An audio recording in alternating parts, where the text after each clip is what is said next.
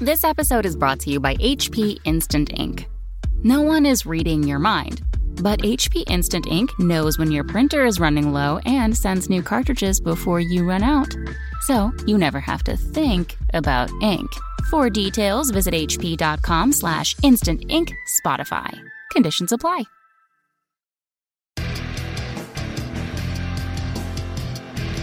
Hey everybody, welcome to Signals from the Frontline. We're doing Wednesday live cast on Twitch, brought to you by FrontlineGaming.org, where you can get your tabletop gaming goodies at a discount every day of the week. I am your host, Reese, aka Recious. Pimp-racious.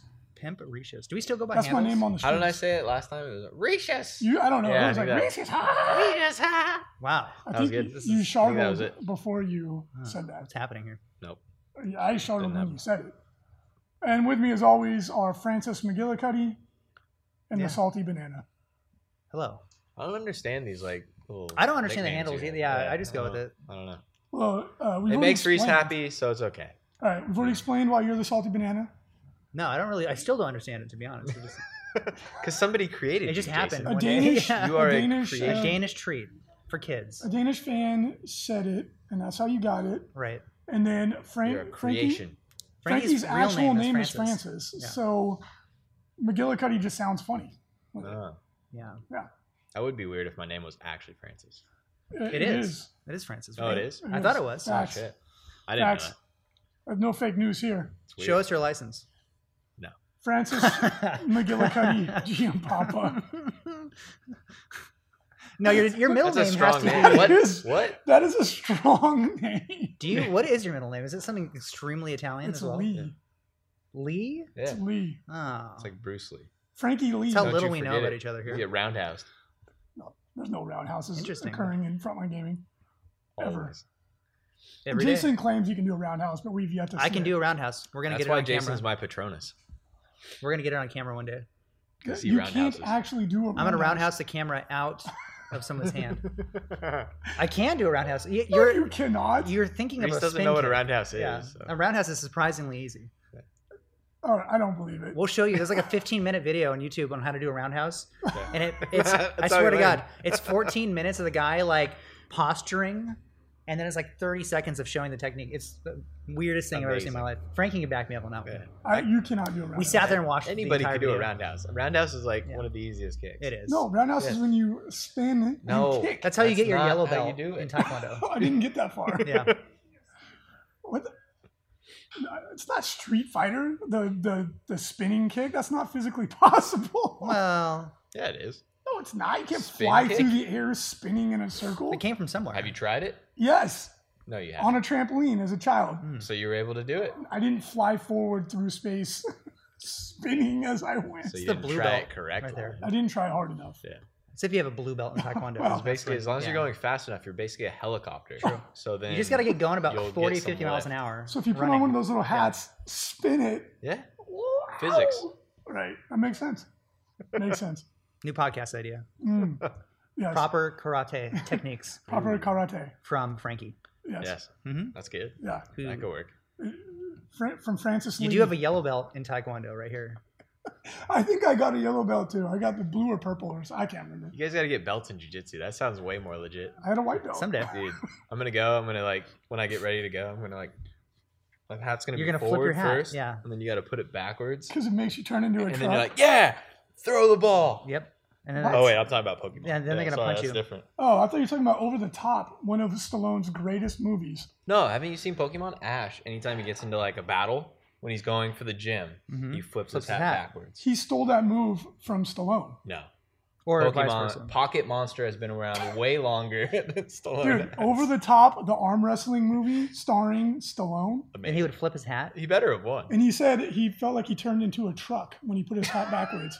That's what And he, it gave him that's the what the power actor to- said. Yes. So on the actor, not No, the character he in played. the character. Oh, okay. That's even more He's like, amazing. Yeah. I turned into a truck. Yeah. And then he Oh my would win. God, that is great. It's a heartwarming tale of a dad who's estranged from his son. Mm-hmm. Somehow the dad's a trucker, the son is super rich. I think it's because the stepdad was in but it. when you turn your hat backwards, you become a truck. They Yeah. bond over the fact that dad, his dream is to be a champion arm wrestler. So that's what So it's like Optimus real. Prime would do. He'd flip his hat Change into a backwards. truck. Then he'd be a truck. Wait a minute. Yep. So that's like Real Steel. What? The movie Real Steel. Oh, it is kind of like Yeah. that. Yeah, It's it like the is. same Right? thing. Wow. What a ripoff. So Real So- Steel is a ripoff of Over the Top. Probably, Awesome. except Wow. without robots. Interesting. Instead, insert Big Rig. Okay. Yeah, All right. Rick. a great movie. Got to check it out.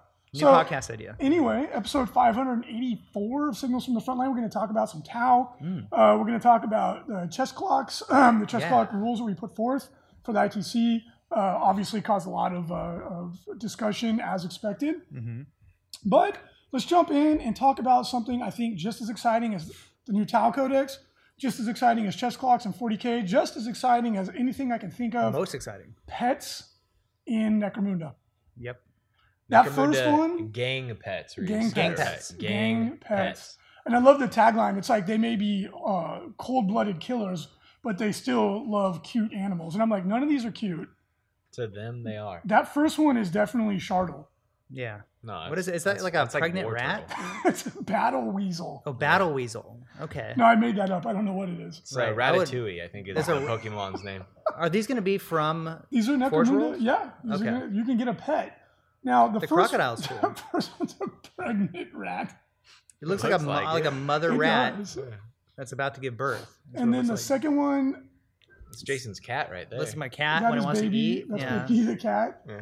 And then the last one is a Crocosaurus. That's pretty cool.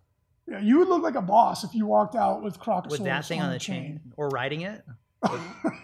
He's also like the worst trained because he has a leash. The other ones don't. So, Well, the other This ones is have cool. collars at least. oh, he does have a collar. The rat doesn't. The rat has a backpack. He's well trained. I'd look. Necromunda seems so cool. Boss, I got your water. That's awesome. See, he's got a camelback, and he when you're thirsty in combat. It's a very small camelback. Yeah, he Or it's a drags big his rat. belly along the ground.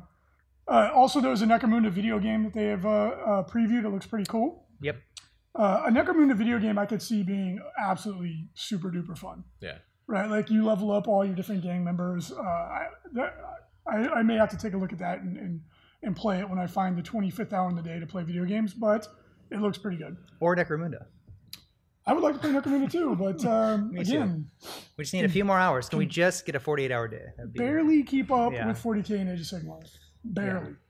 But speaking of Age of Sigmar, there is the Dread Solstice Global Campaign that has been going on. Ongoing. Pretty cool. It's part of the Malign Portents expansion to the Age of Sigmar game. Yep. And the one, the only, the banana, the salty man himself. Yeah, I kind of looked at it. Goddamn. So Looked at it for a couple seconds there. You're supposed to. Well, yeah, it's a yeah. campaign, and it's globally driven, Ooh. Oh. and it takes part. Tell me something I Just don't to know. Mortal Why don't you Realms? dive into the global aspect of it? Yeah. Well, okay, Explain so to I us can what explain global the means. function of it. So you sign up at your local store. Every Games Workshop is the one that's doing it, like just by default. But there are some independent retailers that also signed up, and the point system is based off of reported games that you win, or you have to paint an entire war scroll of miniatures that you buy during the campaign. They always do that. Yes. So it drives sales, it drives interest, and that's how it goes. And so there's 3 choices for each week, and then you put your points toward whatever choice you want, but you don't know what those choices are. It kind of has like a brief description of kind of like a vague, like, like the wizard moon will eat your soul, and like okay, I'll put my points in that. And that, yeah, that's it. I just paraphrased it. Best of the mind sounds How do you amazing. how do you get these points? How do you get them? You have to either win a game, Oh, or you have to show that you've painted an entire war scroll models. it's a lot of effort. So probably winning games is the easiest way to do it. So you just walk in, you're like, I won 10 games. They're like, can you prove it? Yes. You're like, can you prove I Can you didn't? prove I didn't? Yeah. No. And there's an argument, and you just, you give them 5 points at that point. Sounds So anyway, so that's how the campaign is driven. All the results are given to Games Workshop, and then depending on what of the 3 choices had the most points submitted, that's how the story will progress. And then in each phase of the campaign, there's like special rules that you get for your games during that week or the 2 weeks, I believe, because it's Based on how everybody voted, because that Yes. determines the narrative. right. So like this one was on week 2 that we're looking at right now. So some of the special rules for people who are playing during that week, like if you have a Knight of Shrouds in your army, one of the new models for death, you can give it a special piece of war gear item instead of the normal stuff that it comes with, because it's a named character. Usually you can't take special war gear items. And then your wizards have to take special tests at the beginning of the game. Funny enough, if you roll 1, it's D6 mortal wounds, so you might lose your wizard. But but that's it's part of the Or you get an extra spell. That sounds like fun. Yeah. So if you have a 4-wound wizard, man, it's pretty good. Nothing I like more than having one of my main characters die to a random mission roll. Well, those are named characters. That's based on what's happening in the narrative of that week. So like for this week specifically, like a wizard moon is taking over. I like it. I like it. Sounds menacing. So it's like it's affecting the wizards because it's like it's boosting their power and stuff. So that's pretty much how it works. There's a counter on here. You've got 14 hours until the next the results for the next week. Well, maybe it's the sun this time, Frankie. No. Yeah. Multiple moons. Oh, okay. They're on week 3 right now. That's 6 weeks. cool. Yeah. I know some people absolutely love these campaigns. Like I remember like the Siege of Medusa 5. Mm-hmm. People went bananas for it. I like I said, like I personally never got super duper into it, but that's not an indictment of it. I think they're awesome. I love that Games Workshop is engaging their community base. And if you are the kind of person that likes these types of activities, get involved. It looks pretty cool. And they're halfway through the campaign. So yeah, and apparently just like the last global campaign they did, which was the one with the Fire Slayers and everything, rules are going to be written for the game going forward based on the campaign results. Well, hey, if you want to impact your Age of Sigmar game, probably not dramatically, but I imagine probably here and there characters will get stuff. I think that's cool. I like it. I do, and I can definitely see this as like a very Games Workshop like thing. Like if you go to a Games Workshop, they will be doing this full bore. It's a very big marketing campaign for them, so it could be really fun. Yeah. You do also have the opportunity to do this without going to a game store. There's forms that you can fill out and then mail in and stuff like that. So because there's somebody who lives like in a place where there's no FLGS, there's no GW store, and they're like, I want to participate. So yeah, that is cool. Like some podunk place in Australia. Yeah, probably. Just, they don't even have nothing but like they don't even have water there. I don't think there is water in Australia. I don't think so either. Yeah. So you can mail your results in. Australians don't drink water though; they only drink Foster's beer. They drink beer. Yeah, that's it. Yep. That's how they survive. And then they eat duck-billed platypuses. Wow. Platypi. I thought they ate spiders. They probably also eat spiders because the most spiders and rocks. That's what I've heard. Rocks and spiders, I think. Yeah. That's how they get their carbs. Yeah. Yeah. Because it's mostly just people That's all I really know. Spiders and kangaroos. Oh, got him again. All right. So anyway, so it's pretty cool. I mean, is Vegemite made out of spiders and rocks? Vegemite is made out of beetles or something, I thought. Well, they take the rocks and they smash the beetles. I actually quite enjoyed Vegemite. No one else liked it. I don't care. But I put a little butter on it and it was okay. Why not just skip the Vegemite and just have the butter on the bread? It has a taste. It's a salty kind of a weird. It's a salty surprise. Well, it's made of spiders, so it makes sense. Yeah, spiders and beetles and scorpions. They're probably super poisonous because they're from Australia. Well, it makes you tough. Makes you immune to the venom. I will give them that. Australians tend to be pretty tough. Because you go to the bathroom there and there's like a scorpion in your toilet. It stinks in the butt every morning. Like, not again. That's how you wake up? Yeah. Got me again. You got me, mate. Yeah. Dang scorpion. And then the scorpion's like, oh, good job. Go out and do well at work today. He does like a dance and runs off. That is a terrible Australian accent. That's pretty good. Oh, go out there and do a good job there. Oh, that was way worse. I don't know what That's what Reese did. It was like really bad. I think mine was only slightly better than French's. GW has been previewing Forgebane, which is a super cool new box set. It's a standalone game, as these box sets have been. I don't think very many people play the game, but that's totally cool. No. If you want, you don't have the terrain pieces inside of it. The terrain looks the cool. Cardboard pieces. Oh. But it's a great way to introduce people to the game, right? And I think that's what the mini game there is mostly for. Mm-hmm. But the exciting part, I think, for most of the established 40K community is there are baby knights.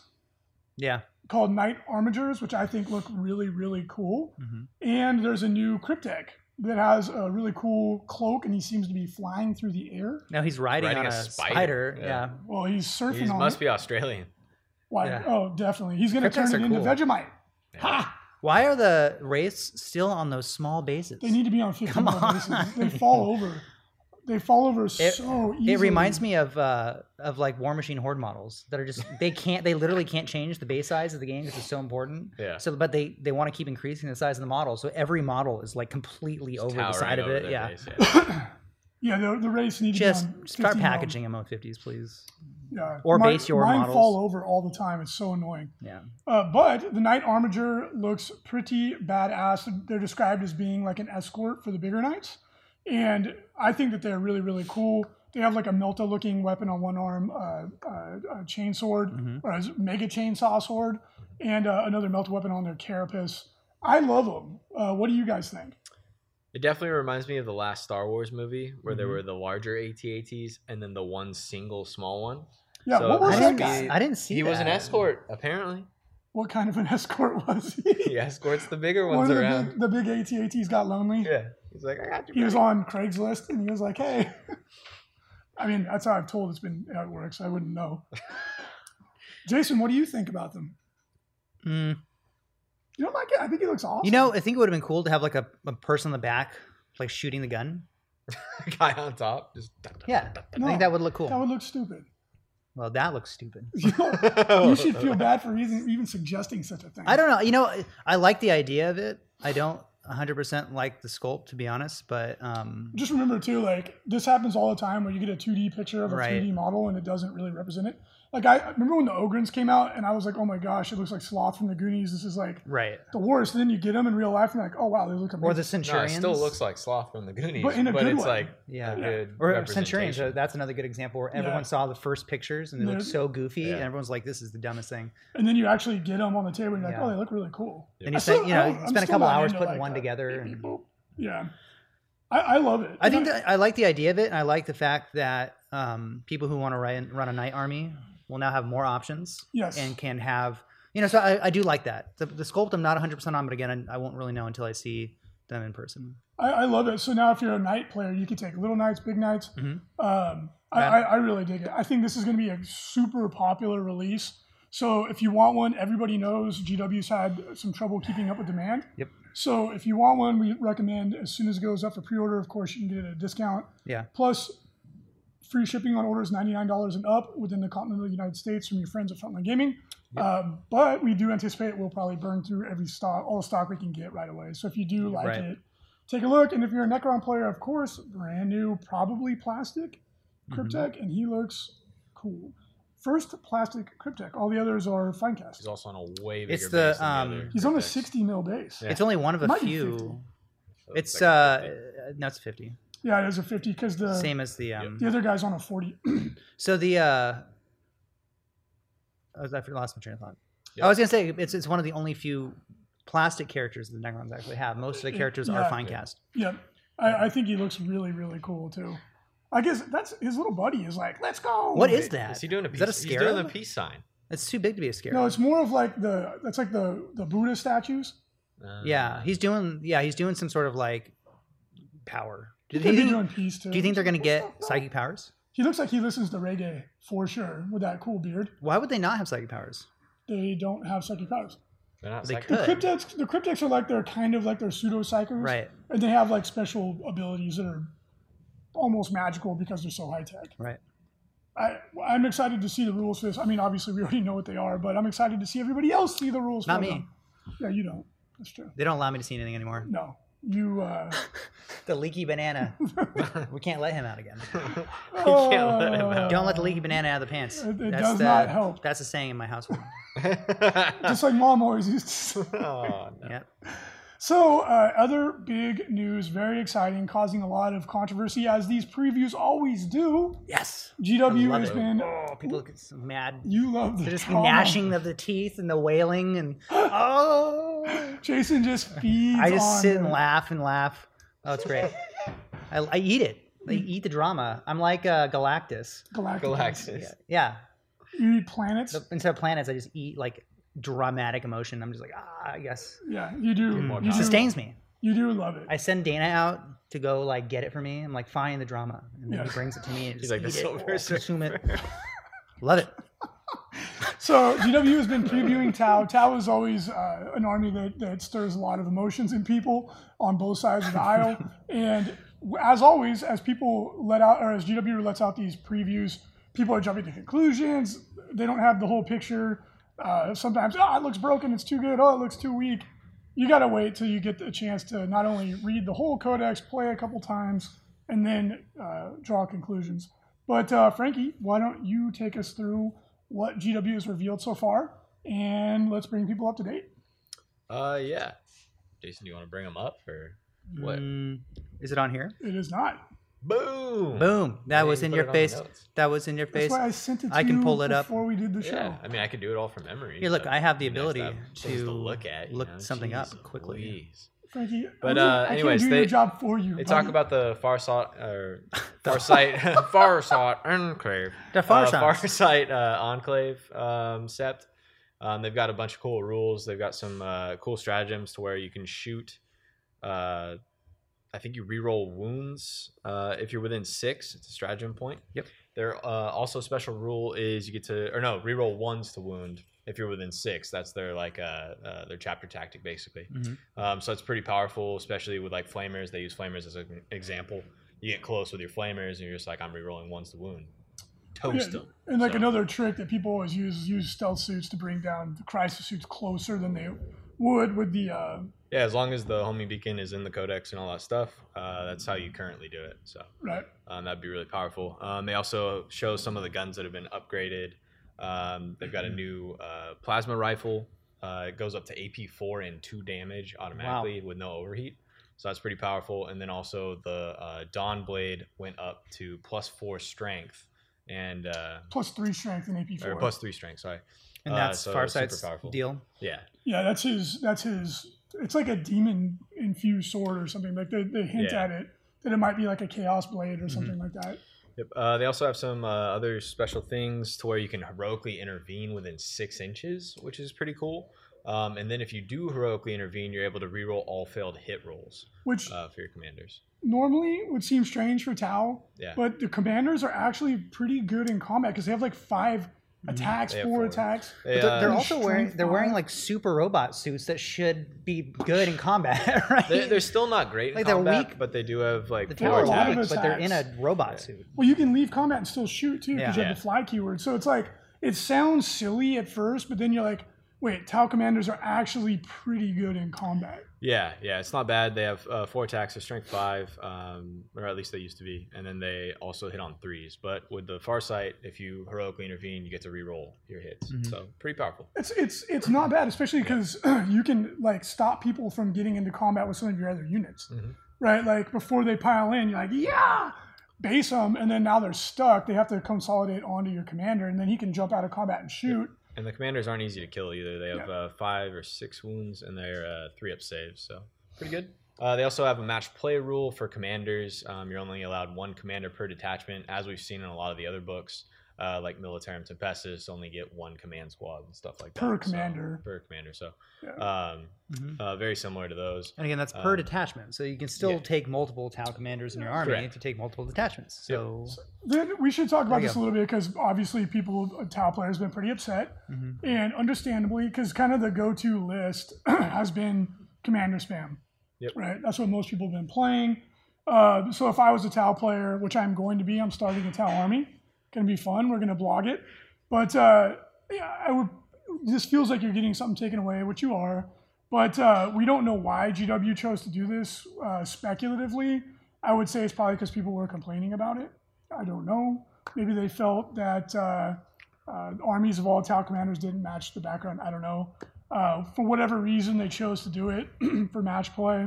They did. So that's a big change. If you were previously playing, 6-7 commanders is kind of go-to. But I mean, if you really think about it, it's kind of a goofy list. I don't like HQ spam, period. Yeah. Like, I don't like the Supreme Command detachment in the game at all. Like, when we had 13 Malefic Lords, that was silly, too. It wasn't fun in the slightest, but not everybody feels that way, so... Yep, and then they also show off some of the relics. If you take 2 Fusion Blasters, you can take the Fusion Blades.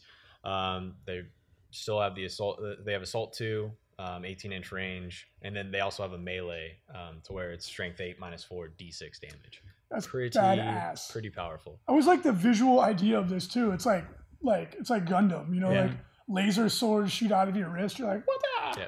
So there's no actual model for that. They're saying that two of the if you have the fusion weapons blasters, you can- blades like yeah, the like, weapons.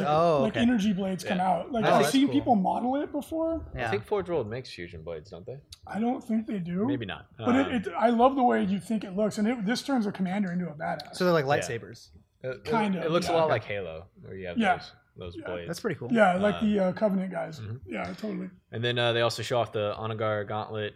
It's The Donkey Puncher. The Donkey Puncher. it's strength 10, -4 AP, D6 damage, but only 1 attack. So Ye old Donkey Puncher. So it's a really good power fist. yeah, it's pretty powerful. Okay. It's actually Donkey Gauntlet. Yeah. Is the actual. They also show off some of the other seps. I don't remember. Oh, sorry. There's also one stratagem point to where it's one command point. You pick a unit within 6 inches, and they get to reroll to wound. So It's pretty good. But they show off some of the other seps. This is Borkin. Borkan. they're the superior craftsmanship. This is my favorite Yeah. sept, personally. Yeah, so they get to add 6 inches to their rapid fire and heavy weapons. Nice. This is huge for rapid fire because it increases your rapid fire range by 3 inches, which is big, especially on like a fire warrior unit or a breacher team or something like that. And then it also increases your heavy weapons, which is very powerful. So Yeah, and some of the combos that I really enjoyed here, because like I said, I'm building a Tau army. My favorite models were always fire warriors, breachers, pathfinders. I'm basically going to do like an infantry army because I love the fire warrior model. I like how he's got that like crazy long rifle. I've always really enjoyed it. And some of the combos I've really enjoyed, for example, if assuming it still works the way it used to, in the Pathfinders, they have things that also increase pulse weapon ranges. So then you can double up and add, 12 inches maybe, if that's the way it were still to work, to Fire Warriors. All of a sudden, you have like crazy long range. Yep. You can increase the range of Sniper drones. They haven't really revealed Sniper drones yet, but I like them a lot. We'll see how everybody else reacts to them. And there's all these combos, like with the Kadra Fireblade. Now you're getting another shot out to like 3 and 6 inches. Like it makes all these layered buffs can make your pretty humble Tau infantry become really, really strong really quickly. yeah, it's very similar to as you guys saw with the Demon decks and like Nurgle with all their new characters and stuff like that. There's a lot of auras and stuff that stack, which is cool. They also show off the Riptide, which let's be honest, was kind of depressing. He was decks. pretty bad. For such a cool model. Yeah. It was sad. He was like doing more damage to himself in some cases than he did to the enemy, and you're just Yeah. like, oh man, this stinks. So, but they show off his new weapon profiles, which is pretty cool. So his heavy burst cannon got an additional 4 shots automatically. And then his ion cannon went up to heavy D6, and they increased the damage. So when it's not Nova charged, it's D3 damage on the ion. When it is Nova charged, it goes up to an automatic 3. The burst cannon, when it's Nova charged, goes up to 18 shots opposed to 12. And it's also already increased to 2 damage, which is huge. Yeah. So Wow. Riptides, 18 I think you'll shots, be seeing. strength Yeah, 6, AP1, damage 2. definitely. Yeah, it's Dang, my pretty Grey Knight powerful. Terminators. Yep. Yeah, Bye, Grey I Knights. think you'll be seeing Riptides again because you really haven't been seeing them. No. And I know a lot of Tau players are focusing on losing commanders, which totally understandable. If that's your list, of course, that's going to be the most impactful to you. Yeah. But like perhaps GW made the choice they did. So less commanders, but maybe you'll make up for it with Riptides or some of the other units that have gotten significantly boosted. Yeah, but they also show off the stratagem for Riptides to where they can use 2 of their Nova charges for 1 command point. So they can do the increased in shots and a 3+ invo or 2d6 in the charge phase. Nice. Pretty powerful. Yeah. They also show off another stratagem to where any of your units that roll for random shots can re-roll 1 of the dice. So And a lot of people were commenting like why you can already do that with a command point. But yeah, but now you can do it that twice. and you can do something else. You know what I mean? You can use that reroll for something else. or you can re-roll 2 of the dice, let's say for like Yeah. the Riptide that has like 46 shots. So or not the Riptide, the Storm Surge. Storm Surge. Yeah, if you really need to like max out your shots. Yeah. So Pretty powerful. Yeah. It'd be nice to see these big models on the field again. Storm Surges. For the longest time now with Tau, we've seen the same build the last year. It's almost the exact Yeah. same build every single Tau player. So it's nice that hopefully we're going to see Riptides again. We're going to see Storm Surges again. To be fair to Tau players, they didn't have a lot of options. Yeah. They were pretty weak in the index. Like way back when we very first started previewing 8th edition, we were like, yeah, Riptides are not that great, unfortunately. But I think now you're going to see a lot more variety, which is cool. Yeah. We're going to be kind of be forced to because of the change to commanders. But Storm Surges, they haven't said too much yet, so we're not going to reveal any details. Right. Storm Surges are really good. I think they were great in the index, but I think they're improved. Yeah. Now because of all the extra rules that they got. And then, and then they show off one more sept to where you get Overwatch on 5s and 6s. Really strong. That is huge. Very powerful. They also show off a special rule for Long Strike to where he gets an additional marker light at a unit that already has marker lights on him. Not that he really needs it though. He's already mainly hitting on 2s, so he's really powerful. He's going to be usually rerolling 1s to hit Yeah. because of marker lights. Yep. But pretty cool. And then they show off the Breach and Clear. This is kind of cool. Basically, they take away cover from a unit and they get to reroll failed wound rolls against the enemy that they're shooting at. And breachers are really good. I love breacher teams. You get in close, especially jumping into Fish of Fury, the old Devilfish trick, where you kind of block the ability to get at the breachers with the Devilfish. Well, we can explain that in more depth for people who are new to that. That was an old 4th edition trick. But breachers at close range are brutal. Yeah. And rerolling wounds and ignoring cover, they're going to just, if you don't have an invulnerable save, they're going to kill you. Yep. Really, really good infantry unit, I in my opinion. And then Focus Fire is very powerful. This will help Tau like clear out screens and stuff like that. When you shoot at a enemy unit and you do an unsaved wound to them, you can spend 3 command points. The rest of your army that is the same sept get to add 1 to wound against that unit. Yeah, so brutal. Pretty powerful. Brutal. It's a 3 command point, so it's a big spend. But if you're shooting at a big unit of like, let's say, something that you really need to kill, Custodes or something like that, now you get +1 to wound, which is huge. Yeah, I look at this as like kind of getting an automatic, not quite as good, but kind of similar to like Doom. Yeah. Because it affects everybody. But it can't be stopped. Like, yeah, you are burning 3 CP, which is that is a significant investment. Yep. But when you really need, like, if a unit of Bulgrin is coming up the table at you, right? Some unit that's just like dead hard, and you got to take them out. Custodes would be a really good example. Magnus, Mortarion, whatever, something like that.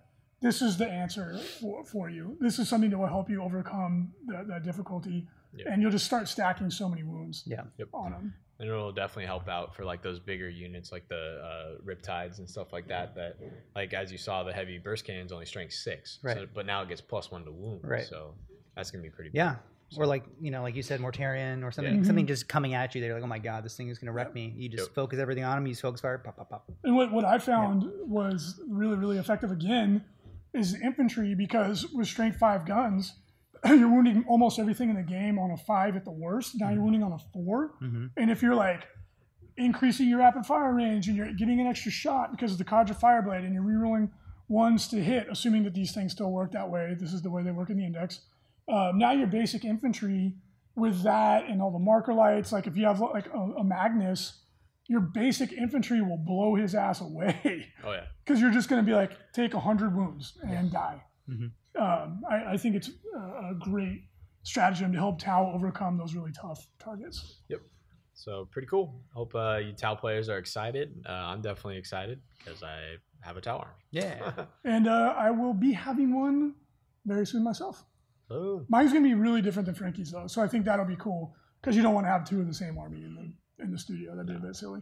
Yours is also painted a lot better than mine, even though I haven't painted anything yet, because I'm painting it myself. I guarantee yours is going to be painted better than mine. Mine is painted pretty well. Yours is painted beautifully. It's incredible. I'm going to do the quick and easy, and then try to confuse people with a little OSL. Ah, Nice. there you go. OSL Draws makes the eye everyone- over Yep. there, and you go over there. I'm going to be painting with inks, the dry brush, and then the airbrush, and like look at the glowy effect. Ooh. That's all you do. Base Isn't that coat. nice? Don't Put look a at Then the you wash. do really nice Airbrush. basing, Yes. and then you're good. Yeah. And then, of course, I will make mine look like they belong on, I don't know, the Interstellar City mat. Oh, that would be weird. Randomly picked it. Random. No connection there. Anyway, on to another hot topic, chess clocks and implementation into competitive match play 40K. So this is a topic we knew was going to blow up, and then within minutes of it going live on the blog, which if you want to go check out the discussion, go to frontlinegaming.org, click on the associated blog post, and there's a link in the show notes as well. Within minutes, there's 30, 40 comments. There's probably going to be a couple hundred comments on there by the time it's done. Mm-hmm. So first of all, chess clock. For those of you who don't know, we'll do a really quick refresher. What is a chess clock? We never even did this. We just assumed people knew. Because I've had people asking like, how much time do I get? And I'm like, holy crap, yeah, we should start at step one. What's a clock? Probably a lot of people that have never used a chess clock. Yeah. Like I've never used one until we started talking about using it. So. Totally fair. Like, I used to play chess, right? And in War Machine, they've been using it for years. Mm-hmm. So what is a chess clock? A chess clock is a very simple clock, obviously. It has 2 paddles on the top. And the point is, like, let's say you have a game that's supposed to be 3 hours. Both players get 90 minutes. So when your clock is going, your 90 minutes is winding down. When you're done with whatever you're doing, you hit your paddle and your opponent's clock starts winding down. So then your opponent does whatever they're doing, and then they hand it back to you when you need to do something. It's super simple, right? Like, this is one of those things you just have to try it a couple times and it becomes second nature. So the point is this, right? In a 3-hour game of 40K or whatever, chess, whatever game you're playing, the definitively fair thing to do is to give each player half the time.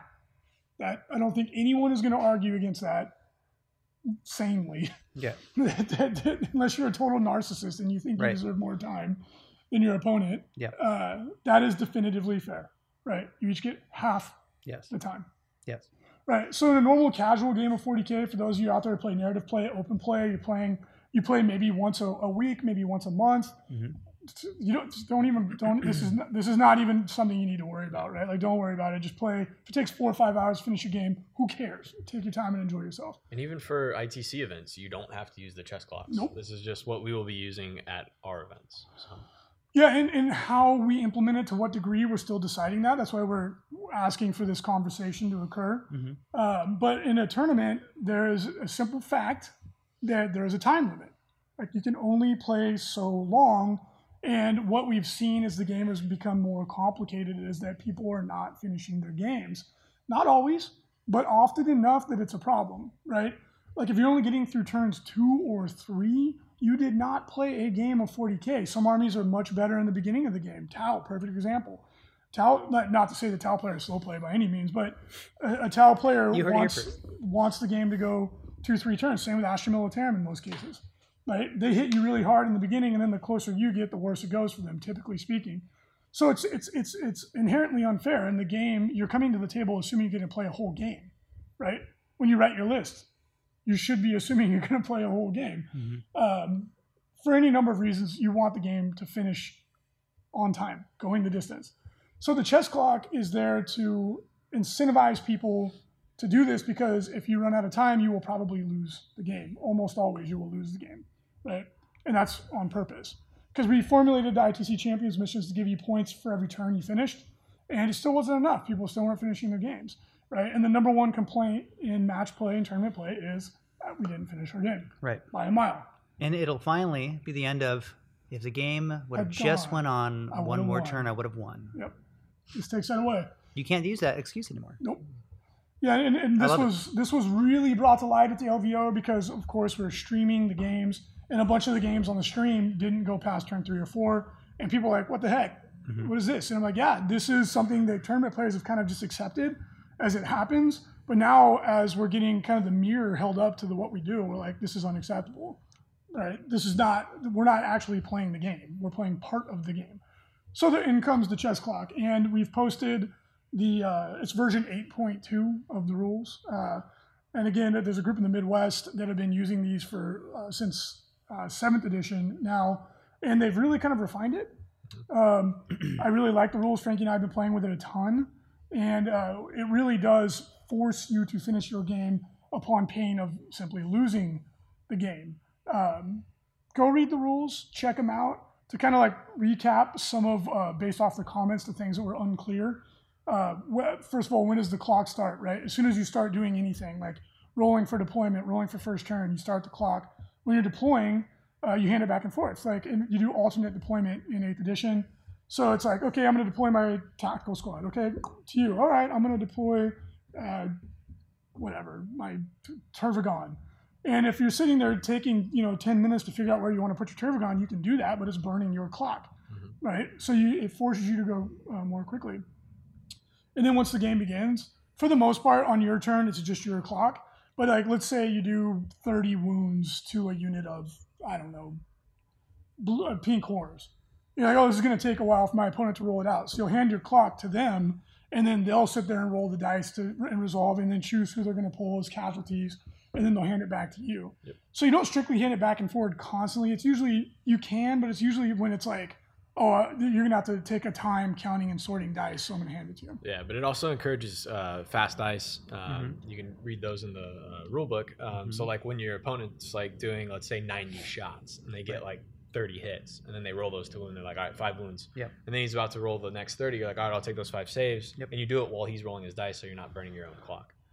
So there's a lot of things that you can do while your opponent's going, so you're not burning your own clock and stuff like that too. So yeah, and you want to communicate all these things, right? Yeah. Like you want to communicate to your opponent that like, hey, like we want to do it this way. Also, we want to bring up again the GW Dice app.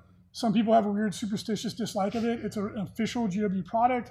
I know it's a dice game, and it feels good to roll the dice. I totally get it. But if you're playing orcs and you have 150 attacks on a unit of boys, just, if you want to use the dice app, please, for the love of Mike, do it. Yeah. Or you can use the cool little the tower that you put the dice in. One at a time. One at a time, and it rolls them out. Ding, ding, ding. Yeah. Your choice. The world's your oyster. The dice app is legitimate. It's Vegas legal, I think. It's the same system that they use like on the slot machines and stuff like that. Not slot machines, anything that uses craps, like dice or whatever. Man, I just used it the entire game. Yeah. So the GW Dice app. Push a button. GW Dice app for I read an article from the guy who wrote the software. It's not they use a physics engine to actually like simulate what would happen when you roll the dice. It's not just a list of random numbers.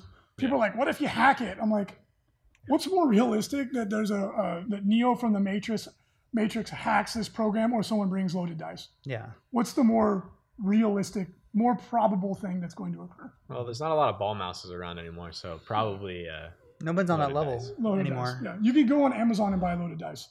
You can't go on Amazon and learn how to hack a freaking app. You can get them on eBay. Maybe you could buy a book. Yeah. Yeah, so don't be afraid of the dice app. When you roll as much dice as we at times do, it's just speeding the dang game up, right? And again, you don't use it for each roll, right? Like, I'm gonna roll 1 dice. Let me type it into my app here real quick. Hold on. But if you have that 30-man unit of Devil Gaunts about to shoot 90 shots, right? Use it for that. Rolling ones to hit. Yeah, right. Come on. Yeah, and it's like, come on, like let's just speed this up. It's like use it for that. I mean, if you like to roll the dice, then do it. But if you're worried about running out of time, use the app. And that's the beauty of the chess clock, is that you manage your time. Right. Do you want to roll out the first rank fire, second rank fire unit of 30 conscripts? Go right ahead. Right. Go right ahead, because you're burning your clock. And how many times have me personally, I'm sure everyone has experienced this, you go to a tournament, and in your first or second game during your random pairings, somebody rolls up with their codex and they're like, this is the first time I've ever used this, so bear with me. And they're sitting there like reading the rules as they're going. That's on you to bring to a tournament. So if you don't want to do any type of play testing, if you want to use a brand new list for the first time, go ahead. You're probably going to run out of time very quickly. And it's not on your opponent. It's not your opponent's fault that you decided to bring an army that you've never used, and you literally are sitting there reading the rules. Yeah, that's during all the game. On you. Yes. You are responsible for your clock, right? And like a lot of people are like, oh, but that disencourages you from socializing. No, you can still socialize. Totally still socialize, right? Yeah. It's still you go to a tournament to have fun. Yeah. Right? You should be able to do both. You should be able to talk and hit a clock. Yes. But the thing is, like, if you are there and you're very seriously trying to play the game and stay within the clock, it's well within your rights to just be like, on my clock, I would prefer us not to like goof off and joke around, which that's a fair thing for someone to say, right? They are not obligated to like ham it up. But it's not if you're going to play the game, if you're coming to a tournament to have a good time and laugh and drink a beer, you're going to still do that. Yeah. Like, if it's your time on your turn, if you want to socialize and stuff, go for it. Go for it. Like, it's your who clock. cares? Yeah.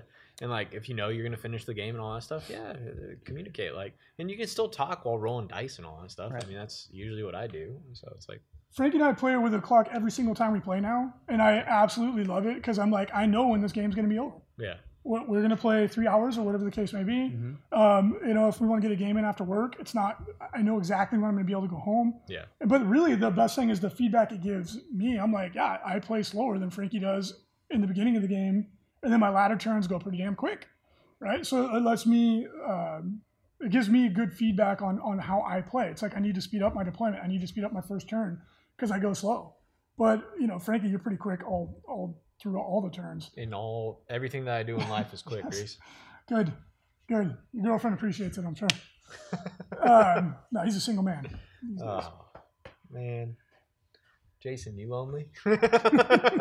No. But the chess clock really does give you good feedback because, like we've said over and over again, when you have a guy who's like constantly saying he's being slow played, he's probably the one who's playing slowly. I mean, there's no way you can accuse your opponent of slow playing with the chess clock. Yeah. Unless like your pregame stuff takes an hour and a half or those numbers don't lie. Like that before you roll your first dice. But that's on both of you at that point. Don't allow that. It's not a perfect solution, but it's the best one available. We've tried everything else. We've tried going down in points.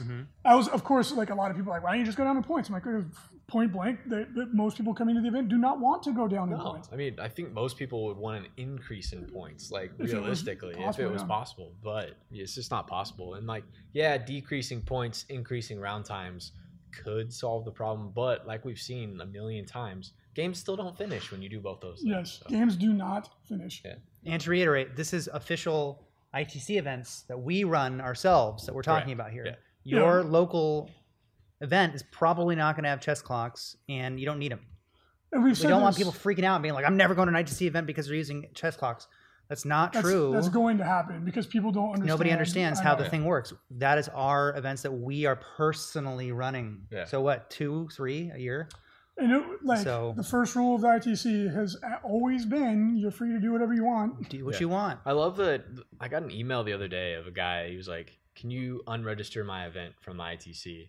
Because I don't want to be dictated how to run my event. And I was like, did you read anything? Yeah. I was like, where did you see that you Who's telling you to do this? Right. Yeah. Like, I don't understand. Do whatever you want. We try to communicate it so clearly, but people they don't. It's like someone says something to them and they assume it's true, and then they take action on it. And we have certain guidelines, like you have to have at your event, you have to have 1,000 points, like that minimum. It has to be 1,000 point minimum.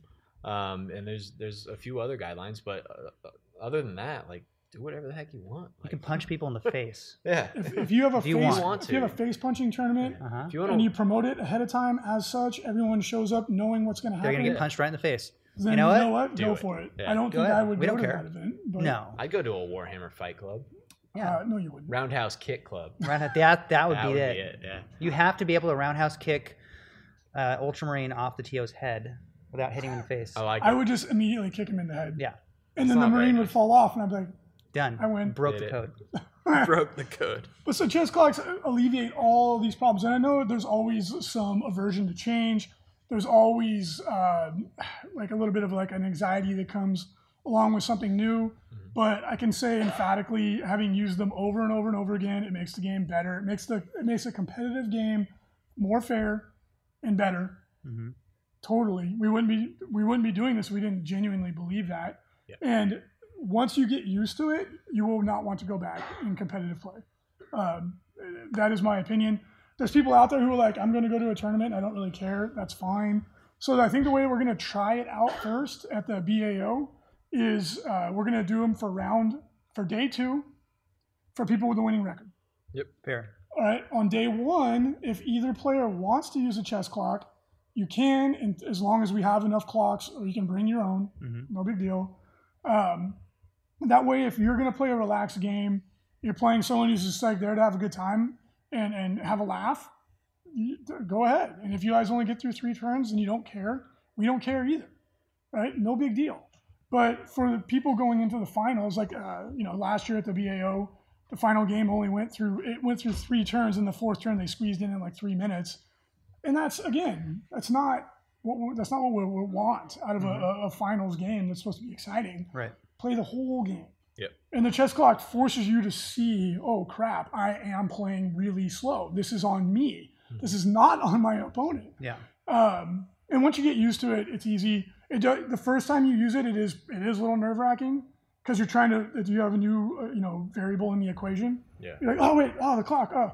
So do not come to the BAO having not tried it. If you think you're going to be 3-0 on day 2, play like 3 games. Yep. With it, at least 3 games. Even if you don't have a chess clock there, you can still like have like a ghost clock, right? And you just use one on your phone. All right, I just rolled the dice. Yep. Here we go. All right, your turn. Okay, you're done. Now it's my turn. All right. There are chess clock apps that are free on your smartphone, on your phone that has a super battery in it nowadays. So no excuse. Super battery. And it's going to be a great experiment. It's going to be great to see it in action. And again, do not come in, do it for your first time, and then come up to us and say, I didn't like it. Well, I'm not going to count your opinion. Yeah. Because if you're trying to do it on the fly. We just say noted. Yeah. Well, thank you. Due consideration. Do not do that because it's going to be too stressful for you. You want to come to the event prepared. You want to be ready to go if you think you're going to have a winning record. Yep. And you'll see that your games are finishing. If someone really is genuinely slow playing you, they're going to lose the game. And you're probably going to be happy because you're like, oh, yeah, that person deserved to lose because they only played through 2 turns. You just point in their face. That is in your face. In your face. Your face. I am going to call out one person. He's a good friend of mine. And he's a mature, tough individual. So I'm sure he won't take this to heart too much. But in the comment section on the article, Brett Perkins, Tomb King, jumped out. And he was like, hey, man. He's like, I don't like chess clocks. And I was like, Brett, you played day 1, round 1 on the stream at the LVO, and I think you got through 2 turns. So that's why he doesn't like it. Duly noted. Yeah. And Brett's a great guy. He's a great player. He's a good friend of mine. I'm not trying to make him look bad or anything like that. But games like that are why we need to do this, right? Like, I'm sure it wasn't intentional on either player's part, but that happens, right? Even with experienced veteran players, you're so focused on what you're doing, you lose track of the time. And the chess clock forces you to be aware of the clock and finish your game. Because no one wants to see a 2 or 3 turn game. No one wants to play a 2 or 3 turn game. That is not fun. No one wants to be a 2 or 3 turn game. That's right. Don't be a 2-turner. And then one last point on that topic, because it was confusing a lot of people. There is a rule in there. It came from the Chicago group. I happen to agree with it. And it's one of those rules that develops, like, if you come and read the rule set, you're going to be like, what the hell is this? But it comes as a result of using the rules a lot. Oftentimes in a game of 40K, we've all done this. Like, say you're in combat and it's an obvious combat, like, oh, unit's going to get obliterated, right? Like 30 orcs charging 5 scouts. The scouts they're dead, right? Like there's like a 1% chance the scouts survive. And you just pick up your scouts. You're like, don't worry, you don't have to roll the dice. I'm just going to pick up my scouts and we'll just say they're dead, right? Well, when you have a chess clock, you're not, technically by the rules, you're not supposed to do that anyway. You have to roll the dice. If you're in combat, you have to attack. You can't choose not to. And normally we just kind of all do it. We all gloss over it. But when you have a clock, you need a mechanic to resolve that because otherwise it's technically cheating the clock. So in there it says like, hey, if a person like the scout player goes, you know what, we don't have to roll this out. The other player can then dictate what happens in that combat, right? Like I'm going to leave 1 scout because I want to be locked in combat and you can't shoot me, something like that. So it's only there to help give a mechanism to resolve something that people do anyway. But when you have a clock in play, you need a way to handle it because otherwise you wouldn't ever opt to do that, right? Because the other person's like, no, you need to roll your dice because it's burning your clock. I don't want you to not have to be able to do that. So then it gives all the power to the other player. Yeah. So a lot of people were confused about that. I knew that was going to happen. It only makes sense when you play with a chess clock for a while, right? Because when you're short on time and you got to roll 1,000,000 dice and you're like, oh, I don't want to burn that much time. The other person's like, well, you need to, right? Like you don't get that choice. But when you flip the situation, you can opt to avoid it. So I know people were really confused about that, and I knew that was going to happen. That will become more clear as you play. Yep. So we'll answer questions in the chat when we wrap things up. I'm sure there's a lot. Change is always a little scary, but I think in the end, when people are seeing games finish, they're going to be happy. Hopefully. I think it's better. Yeah. To be honest, I think it's good for the game. It has. I mean, there's a reason they do it in competitive chess. There's a reason they do it in Warm. Like, it's strictly fair. Learn your army. Yep. It's strictly Learn fair. your army. Play test it. All right, 40K ITC top 10. Currently, Mr. Josh Death leads the pack with a massive lead over number 2, Matt Root, former ITC champion. Boom. Gary Frank in 3rd, Anthony Bellum in 4th, Sean Prosser in 5th, Patrick McNeil in 6th, Christopher Boss in 7th, Matthew Ali in 8th, Max Ivester in 9th, and Kalen Radulescu in 10th. A lot of new names on there. I like it. That's what I was just noticing. That's great. Early season, it's a free-for-all. Right. AOS current top 10, we have Paul Jerzerski in 1st place, Stephen Heichi in 2nd, Roger Barker in 3rd, Jeremy Vessier has jumped up into 3rd. Nice. Troy Selesky in 4th, actually. They're tied for 3rd. Troy Selesky in 5th, tied with Eric Dobler. Phil Savard in 7th, Johannes Hoogstraten in 8th, Landon Smith in 9th, and Ben Kloss in 10th. I'm just rooting for Hoogstraten. I love the name. Hoogstraten, you better be wearing a feather in your hat when you come to the LVO to compete for first. Yeah. Please be wearing Lederhosen. He's not going to look anything like I'm hoping. Him versus Vlad. Where's Vlad? Vlad's around. Get in there, Vlad. Upcoming 40K ITC events, I don't know, we have like 30. Amazing. There's a major. It's all one weekend? Woo! Yeah, this is That's all ridiculous. just this weekend. Oh, the No Retreat 6 in Gibraltar. Very cool. Someday I'd like to go to that. We've been invited multiple times. They always invite us. We're like, can you pay for our airplane tickets? It's like, no. Gibraltar is a long way away. We're like, it was worth a I'll shot. be there if you pay for the flight. And then the Westeros ITC 7 in Västerås, Sweden. Oh, do you think it's going to be Game of Thrones themed? I hope so. It better be. What if they're like, no, we've never even heard of that? Yeah. And then there's quite a few Age of Sigmar events coming up on ITC Addy's Spring Carnage. I will actually be at that one this coming Saturday if anybody wants to come. I will be trying out a dirty Free People's Army. That's all you play are Dirty Armies. Mm-hmm. No, I don't. You both do. Oh, you don't? No. Weird. No, I don't. I did that add Avatar. Is like, I did add Nagash to my list. Yes. Just for the troll, the fantastic pick a dice from my hand. All is dust. He's all, Yeah. Then like the joke is, there's no there's dice. no dice. And check out this awesome avatar that recently came Wow. out of the studio. It's absolutely gorgeous. That mouth, that's not Photoshop. That's the actual painting. And then the marbling on his I know. helmet, it's beautiful. God, this guy, it's just amazing. This is one of the best avatars we've painted. I always talk about this artist because he's one of my favorite that we have. We have a lot of great artists, but this one in particular, I just love his style. And this is something that I haven't seen him do before. He does usually very like straightforward Games Workshop, clean, very pristine looking models. And this one, he had to paint on all the lava flow and the cracking of the skin, and it's all burned up. It just looks amazing. And then look at the base. It looks fantastic. Yeah. So if you guys Great want to job. get something done, if you have an avatar or any kind of like really Eldar special characters, especially, reach out to us and we can get you something done because this looks really good. Yep. And then Brandon will be streaming on our paint stream tonight, showing off. I forgot what he's Yeah. painting tonight. Brandon's okay. He's all right. Yeah. He's a solid B. He's third best eBay pro painting. Yep. Mm-hmm. Yep. In the world. Yeah. In the world. But check him out 5 p.m. Pacific Standard Time on our Twitch.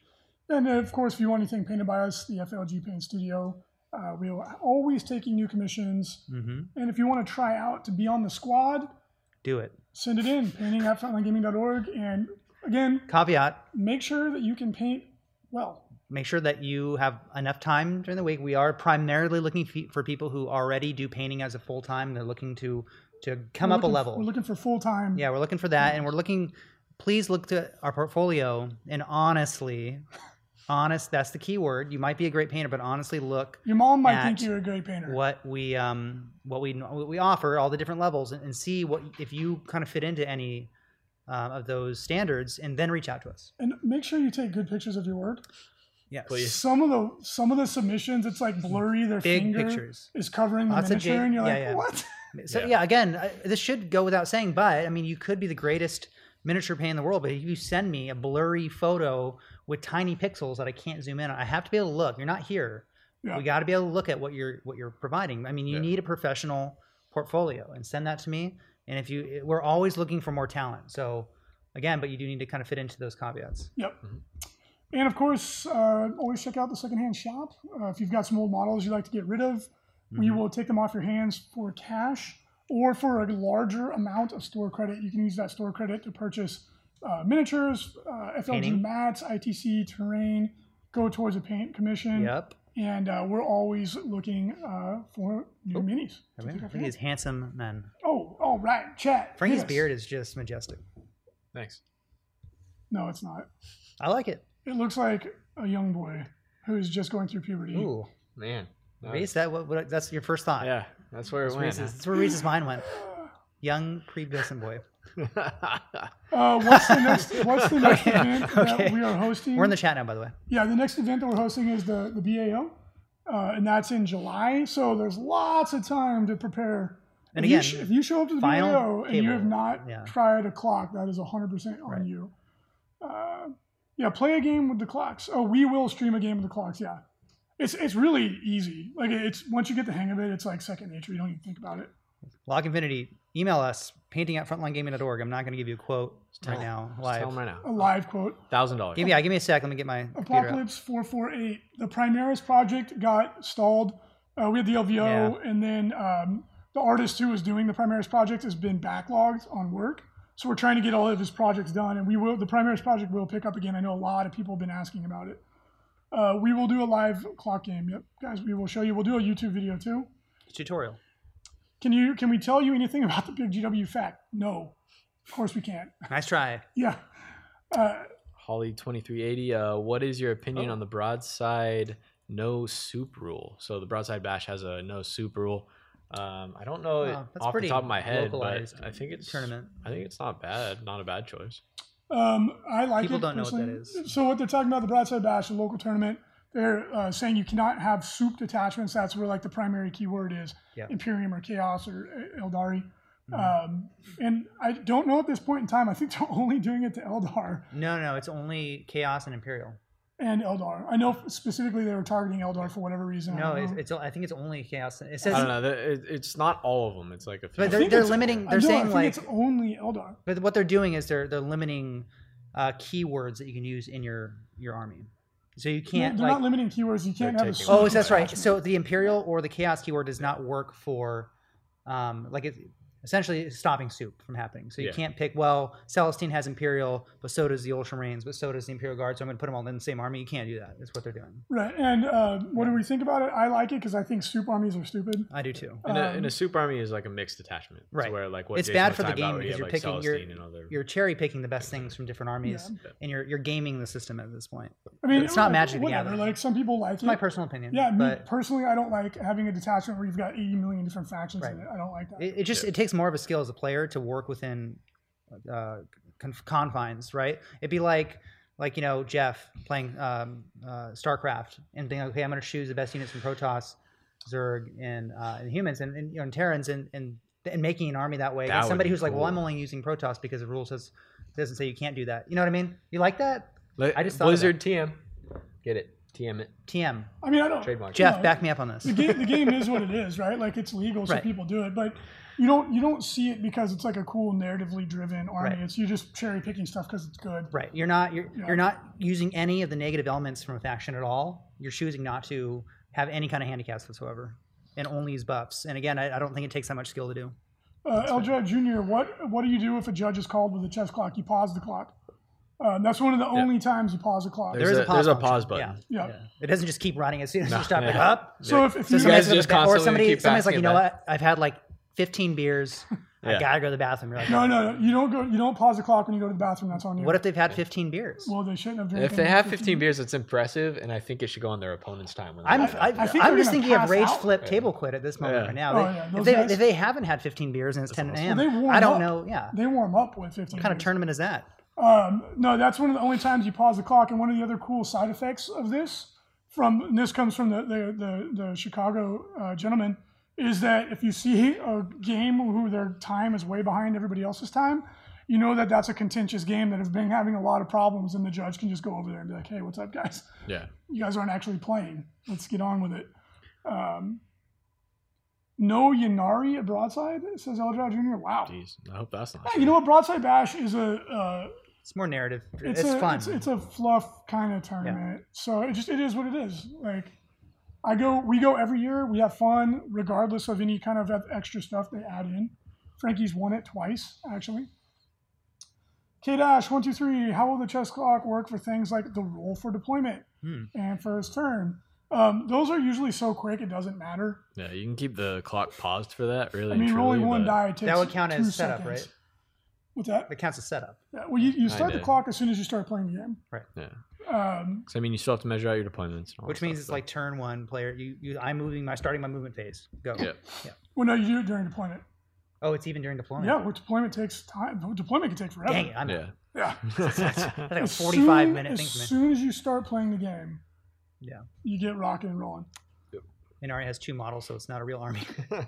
Agent X-Man paused the clock for score tallying. Player turn. So what we have found works best for that is that the player who's off the clock does the scoring. Yeah. It makes it super easy and seamless. So it's usually the guy that goes second, and then while the guy's doing like his next turn, you're scoring everything for everybody. And those are one of those little things you'll get used to as you go. Yep. But it doesn't take that much time, right? Like if you're on the ball, you're gonna take care of that. And for people who are playing a casual game, they don't give a shit anyway, so it doesn't matter. Yeah. And then Eldrod Jr. is making a comment to everybody else in the chat. So, Yep. cool. Sweet. All right, guys. Well, thank you so much. I know that with the clocks, there's going to be a million more questions. Jump over to frontlinegaming.org in the comments on the blog post, and we'll answer as many as we can. It's going to be exciting. I think it's going to be good. Yep. I think it's going to be really good. Also excited for Tau. Yeah. Yeah. Yeah. Another codex coming down soon, and then, man, yeah, we're back at it. Cool. All right.